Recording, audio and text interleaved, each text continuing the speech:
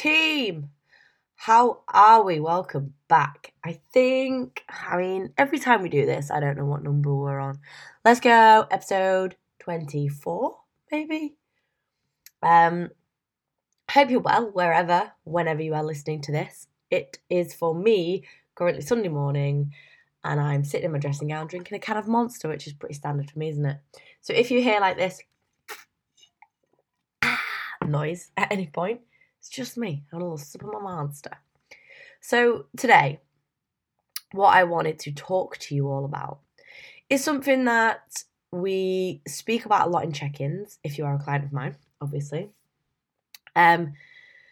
Especially with new clients, and it's not something that, we formally speak about, but it's just something that we do try and implement within our habits.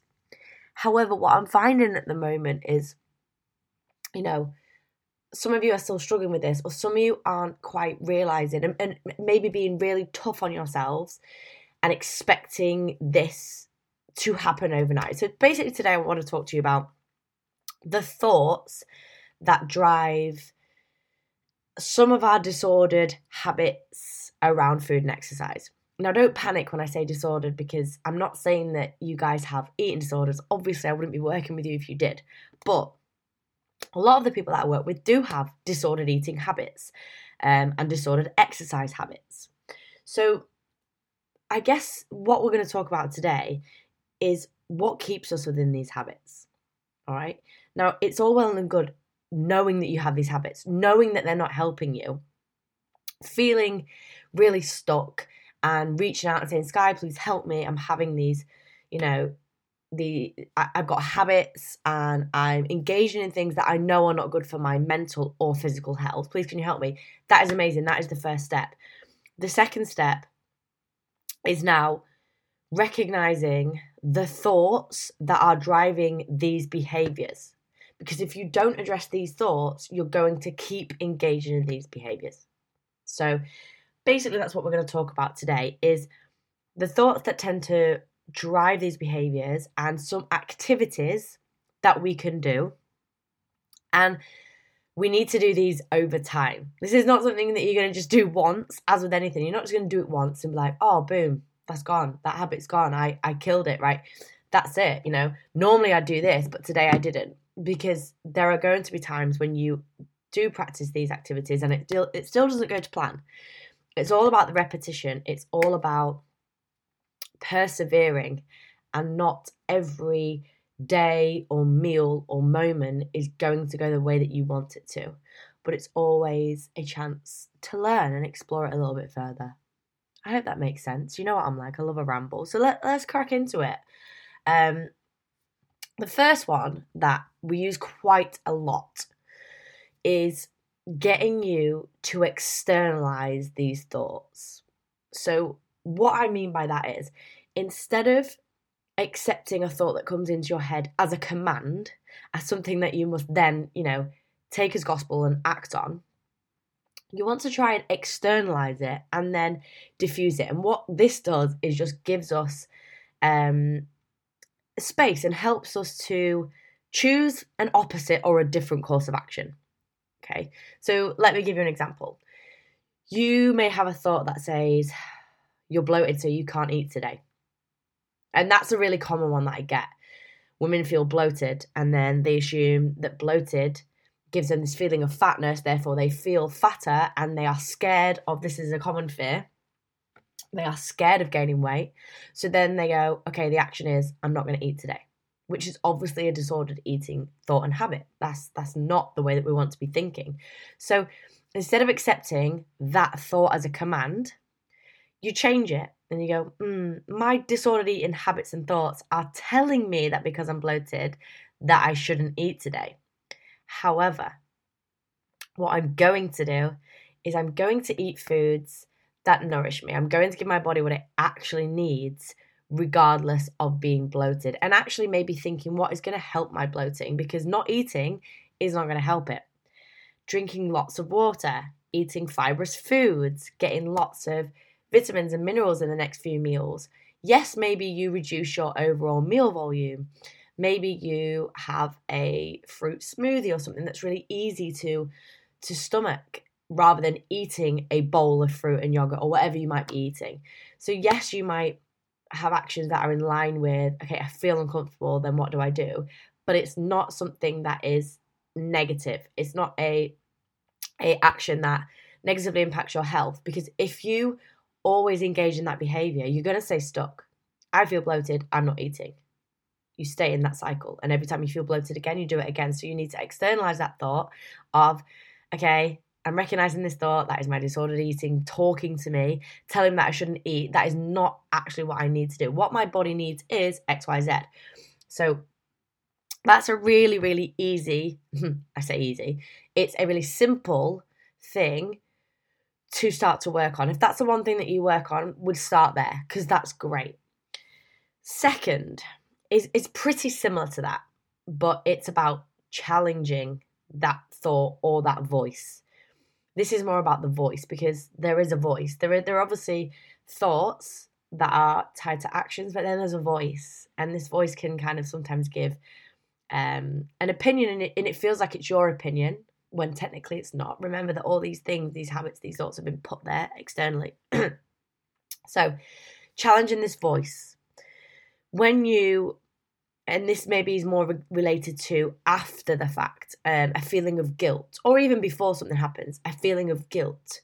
So what we're doing when we challenge the voice is we're asking, what is the evidence for this thought, this voice that's talking right now? What is the evidence for what it is saying? For example, if you eat chocolate after dinner, you're going to gain weight tomorrow. Okay, what is the evidence for that? Because logically, eating a little bit of chocolate or even a bar of chocolate does not contain enough energy within it to physically make me gain weight. I know that logically.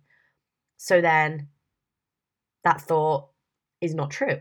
And you're challenging that voice. That can really help you to remove that guilt, because if you have to think about what is the consequence of me also believing this thought. So we're challenging the voice, but we're also thinking, what is the consequences of me believing that thought? If I believe that eating this chocolate is going to undo all my hard work or make me gain weight tomorrow, then I'm probably going to end up feeling guilty, eating even more, way above what I actually want or I need, because I think, well, I fucked it, let's just try again tomorrow.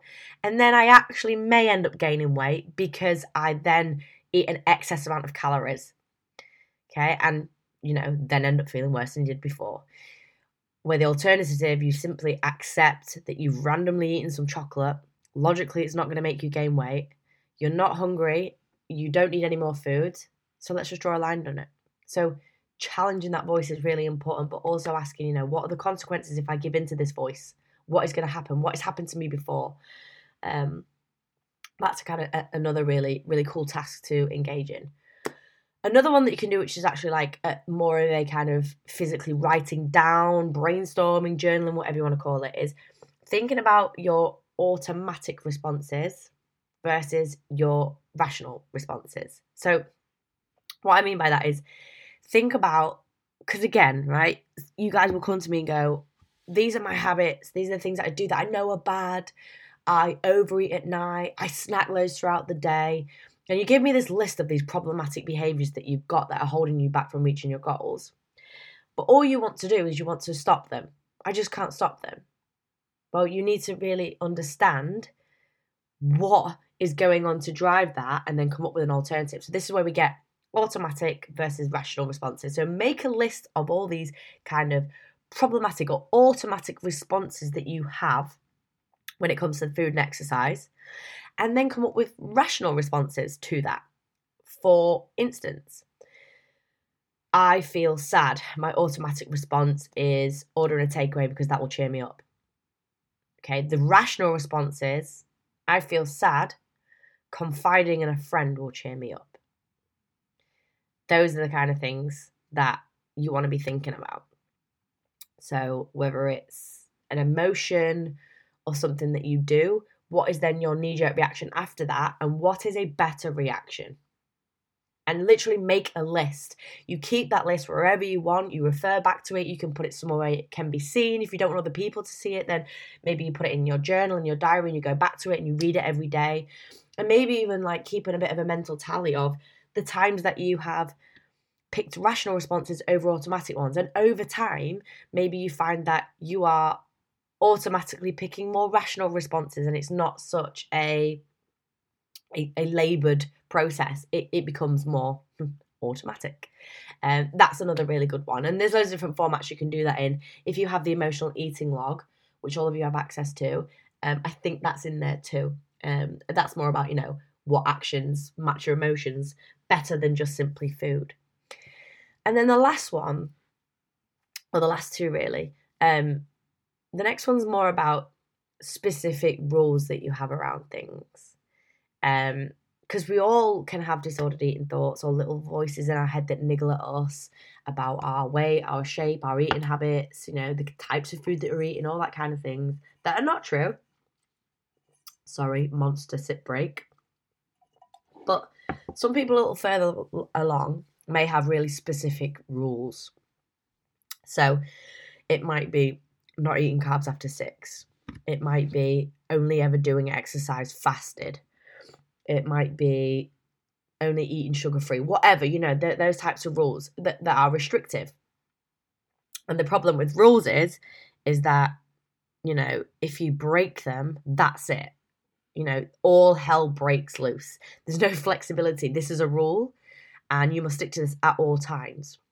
What I try and get people to focus on is guidelines, and they are more flexible. And that means that things are context dependent. If you are sitting at home working all day, right, there is a difference between having a flapjack for a snack when you're just bored and you're procrastinating and you just want to get away from your desk. That's not very helpful. Versus when you are out on a big walk with your family and maybe you're doing a peak like Mamtor or something like that, and you want to sustain energy. So you have a flapjack during that. Maybe you're not hungry, but I'm expending more energy and I need this. It's not a boredom thing. So if you had a rule that said no snacking between meals, that's not helpful because there are situations where snacks are useful. So back to food rules. What we want to be doing is we want to actively be disobeying the food rules that we have. And, this is about knowing your food rules and, again, addressing them. My old habits tell me to this, but healthier habits need me to do this. So, for instance, my old habits tell me to skip breakfast and lunch because that's going to save calories. However, healthier habits need me to eat regular meals so that I don't end up binging on a night time. You're replacing the old habit with something else. Old habits tell me I need to do hours of cardio to earn my food, but healthier habits tell me that I need and deserve food regardless, and I should only do exercise that I want and enjoy doing. So it is quite similar to automatic versus rational responses, but it's more about my food rules, my old habits, and you need to tell them that they are. You need to kind of identify them as old habits, because the more you identify with them as, a part of you, currently you, it's really hard to get rid of them because you won't believe that they can be an old habit if you are identifying with them currently. So you need to be like, okay, my old habits say this. My new healthier habits need me to do this. And then you practice doing that. And it is a practice. You're not always going to be able to do this day on day on day. If you have a day where you're mentally strained because of a different situation, you're stressed from work, you're stressed because of your family, you didn't sleep very well, generally you've just got some anxiety about stuff, that's going to make it harder. But it doesn't mean that it's impossible. The more you practice it, the more you gain trust and belief in yourself that you can make these habits old habits. And then the last one is all about the things that I say to you, getting curious and experimenting. All these things that I'm saying, you will never know if it works if you don't try it. How will you know that that won't work if you don't try it? That goes for absolutely anything. And it's scary and it's outside of where you currently are. And you're scared to leave this zone because of the implications. But what are the implications of staying where you are now? What are the implications of keeping these disordered thoughts and habits in place? They're far worse than whatever you fear. You maybe fear that you're going to gain a bit of weight. In the grand scheme of things, is gaining weight bad? No. Is it better than staying where you are? 100% yes. And some of you won't even gain weight. So we need to experiment, okay? If you have a fear of, right, if I eat one cookie, I'll end up eating 5. Go through all the steps. Is that true? How do I know? What is the evidence? Is that logical? Is that my kind of fear talking? Is my fear of weight gain talking there? What you need to do then is you need to go and eat a cookie. And maybe you do it every other day. Maybe you do it every day. And you need to test this belief. Because doing that will show you that actually you're not going to eat 5 cookies every time you eat one. And this is leading into what we call habituation. I've done this with so many of my clients. They come to me and go, I can't have this in the house because then I just binge on it and I eat it. The reason that you're binging on it and eating it in excess is because you are telling yourself not to eat it and you're restricting it. So as soon as you have one, the floodgates open. Or you're eating it when you're hungry, which is just silly. If it's something you enjoy, don't eat it when you're starving hungry. Wait until you've eaten something else before and then sit and enjoy it. So testing that belief. If you eat one cookie, you'll eat 5. Well, let's do it every night this week and see what happens. I bet you don't eat 5 cookies every night. And it just shows you that these thoughts are not accurate. Another one, if I don't work out every day, all my progress will be undone. Okay, let's test that belief then. Let's drop our training from 6 days to 5 days and see how different you feel. Bet you don't feel that different. In fact, I bet you feel better. Then let's drop it from 5 days to 4 days. I've done this with other clients as well. Again, they come to me, they're training every day. And they come to me and other guys are, it makes me feel better. I feel really good. I love training every day. I'm like, I bet you'd feel better if you trained less and rested a bit more. But again, they have this fear of, but I won't be able to keep, my fitness, my strength, even the body that you've got. And to be honest, 98% of all the thoughts and the fears that you have around food and exercise are to do with you trying to control your body and your shape. And that's for another podcast because that's on body image. That's on body image. But for now, we're concentrating on this. So experiment on yourself. Test the beliefs that you have that are scaring you and holding you back to show yourself that these thoughts are not accurate. Was that 4 things or 5? I don't know. I think it was 5. But these are things that I talk to you guys week in, week out in check-ins about. And I want you to know that this is something, and this is why I put it on your habit trackers, because it's got to be a habit. It's got to be something that you practice week in, week out. You can't just do it once or twice and then be like, oh no, but I'm still engaged in this behavior. Of course you are. You can't undo a behavior that you've potentially had for years in a couple of months. Well, maybe you can in a couple of months, but like in a couple of days or a couple of weeks, that is not how it's going to work.